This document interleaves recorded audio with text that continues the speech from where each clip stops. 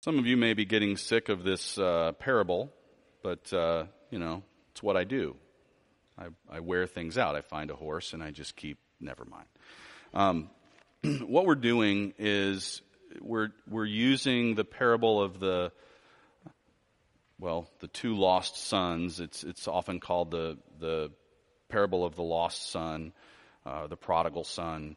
But we're using that as a lens through which to understand who God is and what is the basis of our relationship with Him.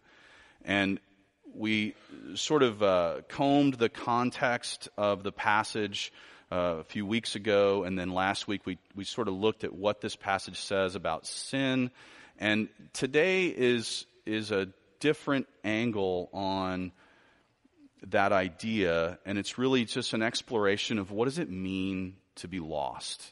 What does it mean to be lost spiritually? And can we be right here in the presence of God and His family and still be lost spiritually? That's the question that is in front of us this morning. And as we read this passage, I want you to think about it in those terms. What does it mean to be lost? And maybe what does it mean for me to be lost? And what does that look like? And so I'm going to take us through Luke chapter 15, verses 11 through 32, and just encourage you to be thinking about this idea of lostness, if you will, and what that means for us. So here we go. Jesus continued, "There was a man who had 2 sons. The younger son said to his father, 'Father, give me my share of the estate.' So he divided his property between them. Not long after that, the younger son got together all he had, set out for a distant country, and there squandered his wealth in wild living. After he had spent everything, there was a severe famine in that whole country, and he began to be in need. So he went and hired himself out to a citizen of that country, who sent him to his fields to feed pigs. He longed to fill his stomach with the pods that the pigs were eating, but no one gave him anything. When he came to his senses, he said, 'How many of my father's hired men have food to spare, and here I am starving to death? I will set out and go back to my father and say to him, Father, I have sinned against heaven and against you. I am no longer worthy to be called your son. Make me like one of your hired men.' So he got up and went to his father. But while he was still a long way off, his father saw him and was filled with compassion for him. He ran to his son, threw his arms around him, and kissed him. The son said to him, Father, I have sinned against heaven and against you. I am no longer worthy to be called your son. But the father said to his servants, Quick, bring the best robe and put it on him. Put a ring on his finger and sandals on his feet. Bring the fattened calf and kill it. Let's have a feast and celebrate. For this son of mine was dead and is alive again. He was lost and is found.' So they began to celebrate. Meanwhile, the older son was in the field. When he came near the house, he heard music and dancing. So he called one of the servants and asked him what was going on. 'Your brother has come,' he replied, 'and your father has killed the fattened calf because he has him back safe and sound.' The older brother became angry and refused to go in. So his father went out and pleaded with him. But he answered his father, 'Look, all these years I've been slaving for you and never disobeyed your orders. Yet you never gave me even a young goat so I could celebrate with my friends. But when this son of yours, who has squandered your property with prostitutes, comes home, you kill the fattened calf for him.' 'My son,' the father said, 'you are always with me, and everything I have is yours. but we had to celebrate and be glad because this brother of yours was dead and is alive again. He was lost and is found.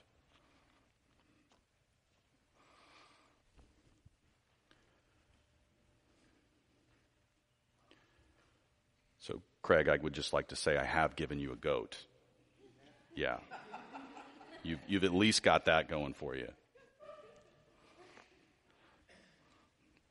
Never mind, it was in his office on his 50th birthday. Excremented all over his nice Persian rug in there. I don't know why I'm reminding you this, because I'm not 50 yet, so what are friends for? Exactly. Payback, oh yeah. Yeah. Do you know where Sri Lanka is? Do you know where Sri Lanka is? I'm just trying to, is there like Botswana? You know where that is? Yeah? I'll come up with something. All right. So, let's just sort of jump to the irony of the story. And I think we kind of got there with the kids, that the son who's always there is left out. He's standing outside. The son who had put himself out of the family is at the center of the celebration. And, you know, as we talked about this a couple of weeks ago, the obvious aim of this story is the Pharisees and the teachers of the law, the religiously upright, who were standing around this crowd of misfits that Jesus was talking to, and they had this air of superiority, that they had this religious thing figured out. And Jesus was trying to communicate primarily to them something that I think all of us need to understand, that we can appear to be altogether with it, spiritually or materially or in any other way, and at the heart be lost, be in a position that we find ourselves at some point outside the celebration, standing isolated and separated from what God is really doing. And I want to just sort of bounce through this passage with that idea in mind, that idea of lostness, and try to understand what Jesus is saying, and really try to understand what he's saying to us, to me, to you.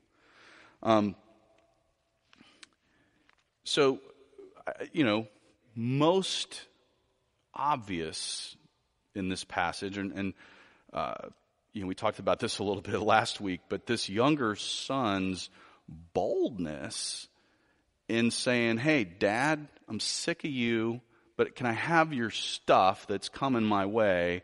Can I have it now? And just the ridiculous display of pride from this younger son. Is that fair? Can we all agree there? I mean, this is Jesus is he's casting two extremes in the characters of this story, obviously, to make his point.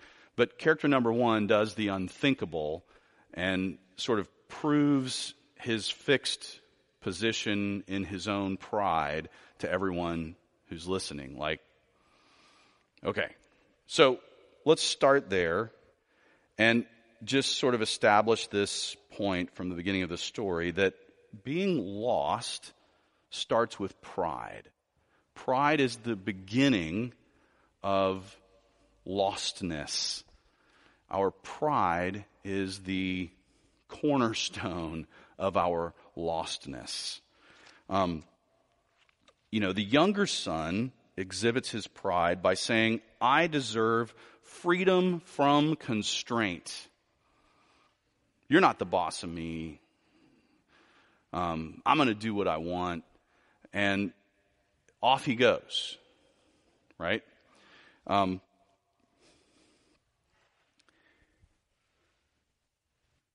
Selfish independence yields isolation.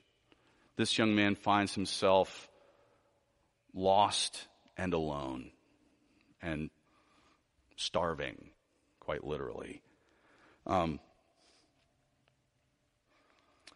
He throws off all the social constraints of his time and launches out on his own and winds up alone.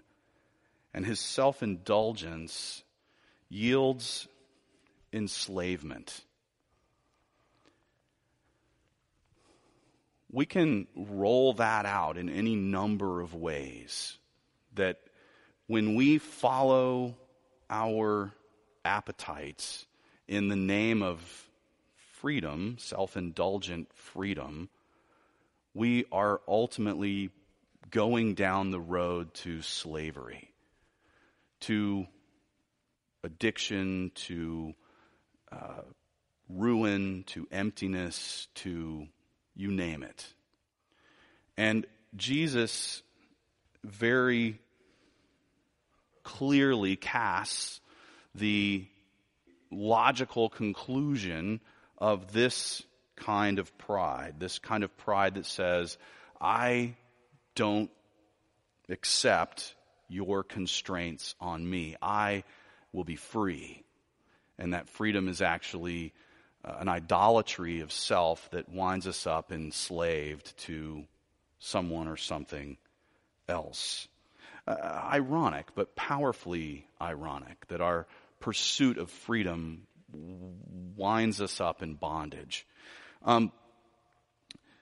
The more surprising component that we find in this story, I think, is the pride of the older brother. The one who says, I'm going to do everything right. I've got this. I'm going to nail this. I can handle this. He, in his pride, says, I deserve rewards for my moral behavior, for my moral uprightness, for my obedience. I deserve something for that.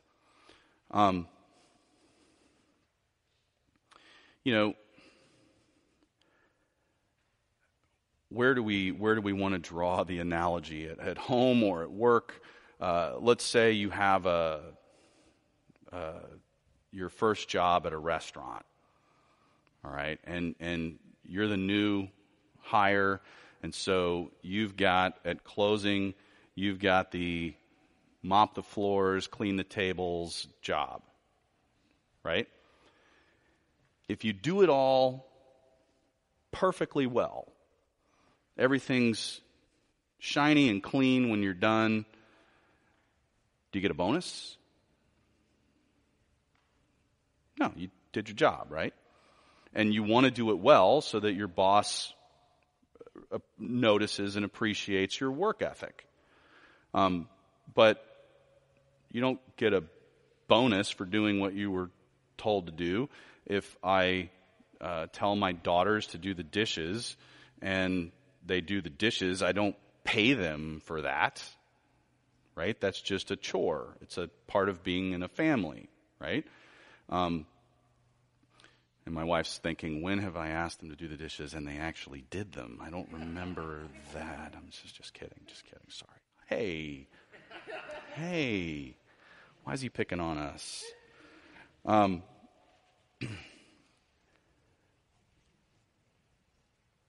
When we do what is right, that's it. We don't deserve anything extra for doing right is its own reward. So the older brother has done everything right, but has this sense of entitlement that makes me deserving of something else. It's his pride that is feeding this mentality within him. He thinks he deserves rewards for his moral good behavior. And if we live by this mentality, prosperity, success, only makes us, well, superior or feel superior.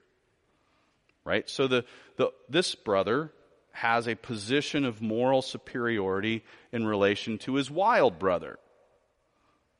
That's not surprising, is it? No. He's done everything right. His little brother's done everything wrong. And he's going, well, I'm in a better position than him. I deserve more than he does. And in some sense, he might actually be right. But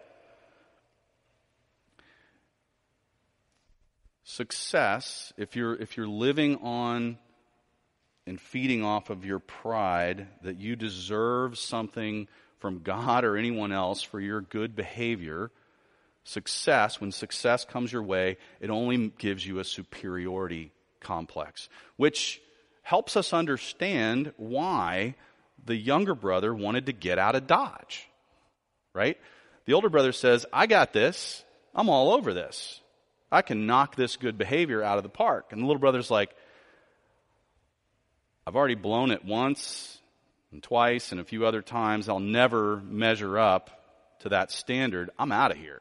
I can't, he's just a jerk.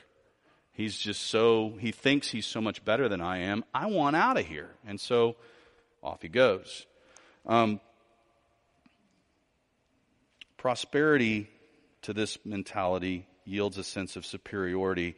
But suffering, when you do everything right and then things don't work out the way you had hoped, that yields anger and resentment. I deserve better than this. I did everything right. You see that sense of entitlement in this person's mentality, the way he talks to his father. It's shocking, actually. I mean, Jesus is going for high shock value. And hey, listen, I've done everything you asked me to do. I've been slaving for you. And then this jerk comes home and you just kill the fattened calf and have a party? Are you kidding me? He doesn't deserve that. Being lost starts with our pride. What's interesting is Jesus is pointing out that whichever direction is our default, our pride stands ready to feed that monster. So if my default is self-indulgence, my pride says, you deserve that. Do it. Have fun. Don't let anybody else tell you what to do. If my default is moral conformity, my pride says, well, of course, that's the right thing to do. And when you're going to do it well, you're going to do it better than most, and therefore you're going to be in a superior position than most. You deserve more. And Jesus says it doesn't matter what your tendency is to one extreme, the other, or anywhere in between. Your pride stands ready to help you in your rebellion from God. So being lost starts with pride, and being lost is driven by fear. The rebellious brother says, I'm afraid I can never live up to this standard. In fact, I know I can't. So I'm going to throw the standards out. I'm going to go my own way because I'm terrified that if I stayed and tried to play by the rules, I would be disqualified. So I'm just going to disqualify myself from the get-go, and we're going to go have a good time. So he says, forget it. I'll just indulge myself. That's my solution. But his motive is fear of failure. And so he throws the whole thing out the window.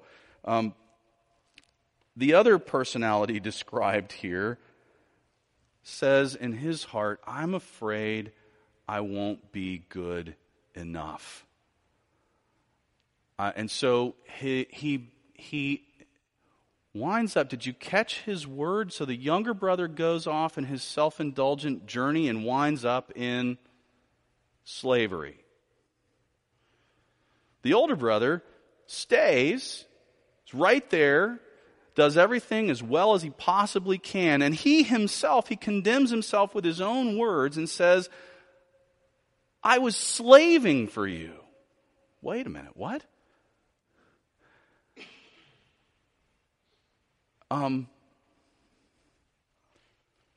Slavery is maintained by fear. Fear of the consequences of not obeying. So the older brother, in this irony, says, I'm in the same boat as him. I have taken my stand and listened to my pride, and I have found myself in fear of losing my good standing, enslaved to what my Father wants. Jesus says, if you follow your pride, you will both, all of us will wind up enslaved to something or someone else. So the little brother says, I will slavishly improve myself to make sure that I don't lose my good standing. And we're working through a resource, a book by a guy named Timothy Keller. And Dr. Keller makes a great point in this chapter that morality born of fear will never root out the radical self-centeredness of the human heart. It is self-interested morality, self-protective morality. I'm doing good in order to avoid what I fear. So when we're motivated to be good, but it's motivated out of fear, we're dead. I will slavishly work to improve myself, that brother says in his heart, and I will aggressively defend myself when my credentials are threatened, when my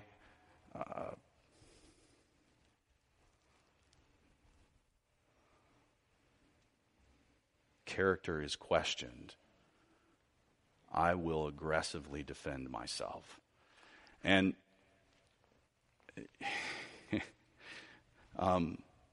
my wife's looking at me like, are you listening to yourself? Because I've heard you aggressively defend yourself, and she's right. It's what we do. When we're living out of pride and fear, we have to protect and defend our own interests.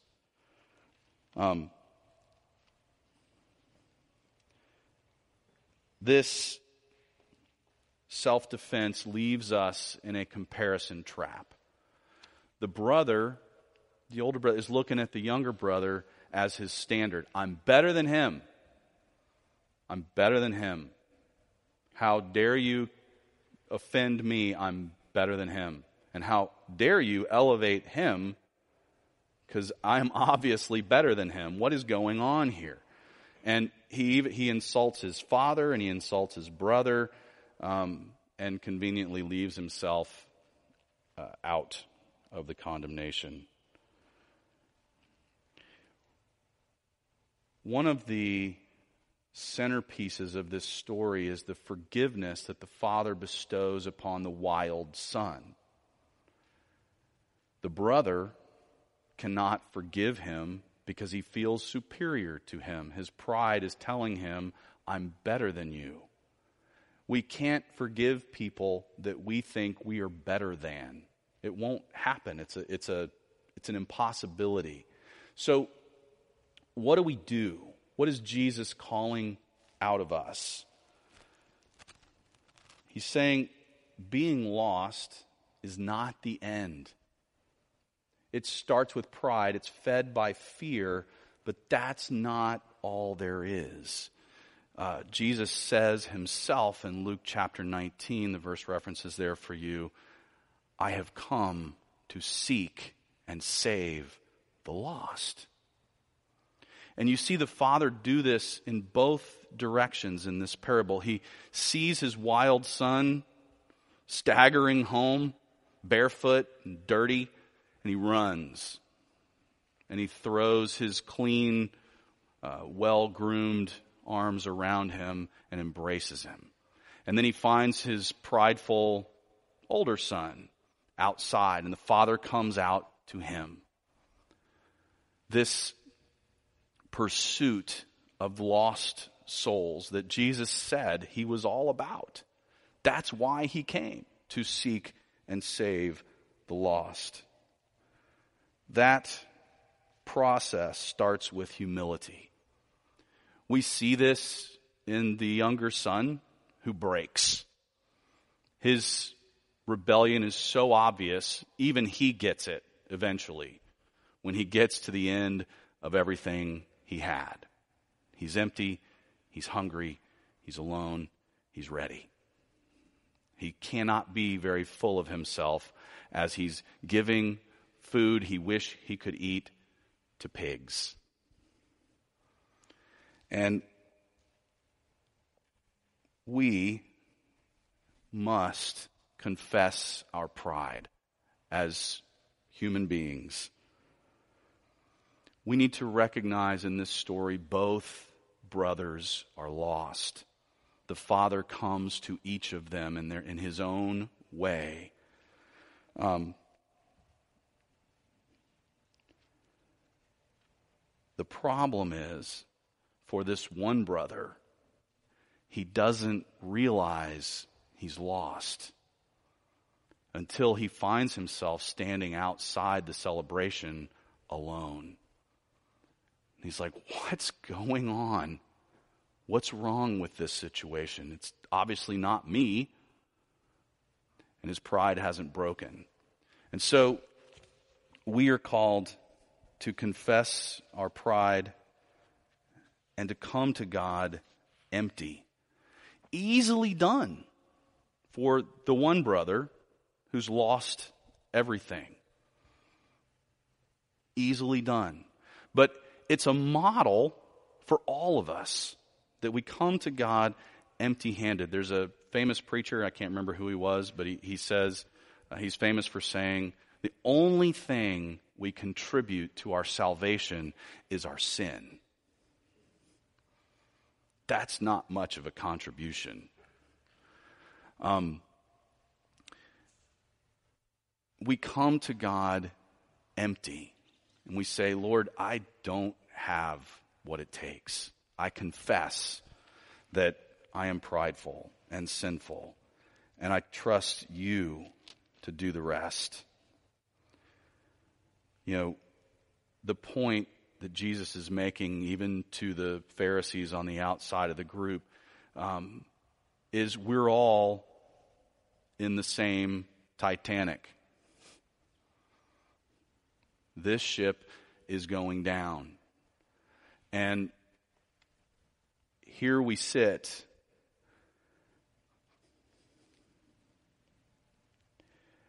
We are not just to look at the broken sinner and say, I have been there. We're to look at the broken sinner and say, I am there. That's me. That's where I live. I'm no better than you.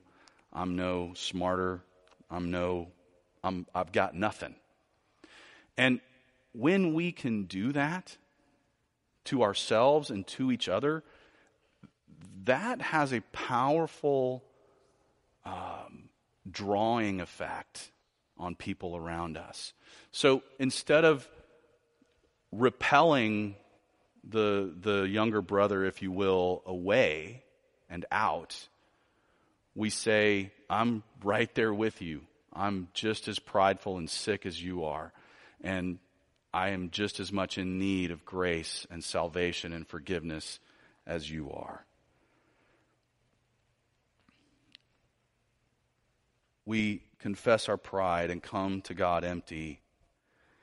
And here's the heart of what Jesus is saying, that we must be motivated in our faith by love alone. The alternative is fear, and the Bible actually says perfect love casts out fear, right? So these are opposites. And when we are motivated out of fear to obey or disobey, that will only end in slavery. The path to freedom is love. And so I obey not because I'm afraid of the consequences, but because I love God and I understand His love for me and the grace and the forgiveness that has come into my life because of what He did for me. This allows us to find security and rest.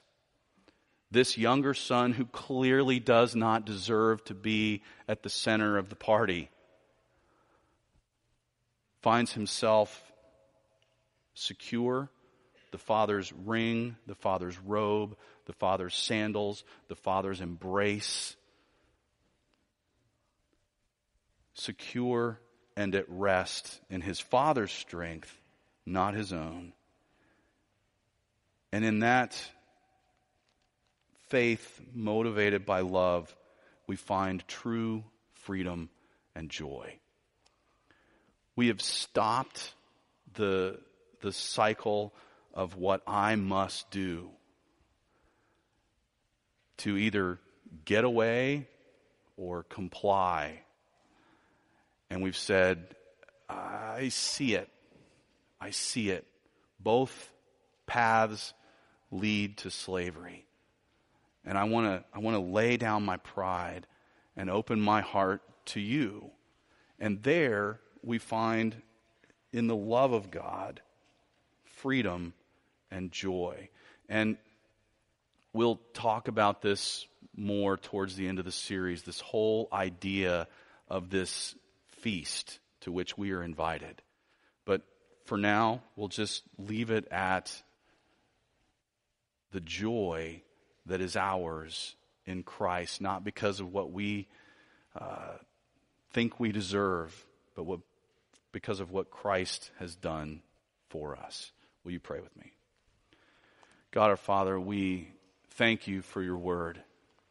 We thank you for the ways in which you challenge our souls and call us to humbly come before you and rest, to rest in your strength, in your grace, in your love, in your forgiveness, and to find the freedom that is ours in Christ, to enjoy you for who you are and not to fear you.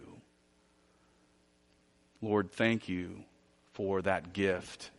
Thank you for your love. Thank you for that grace. It's in your Son's name we pray. Amen.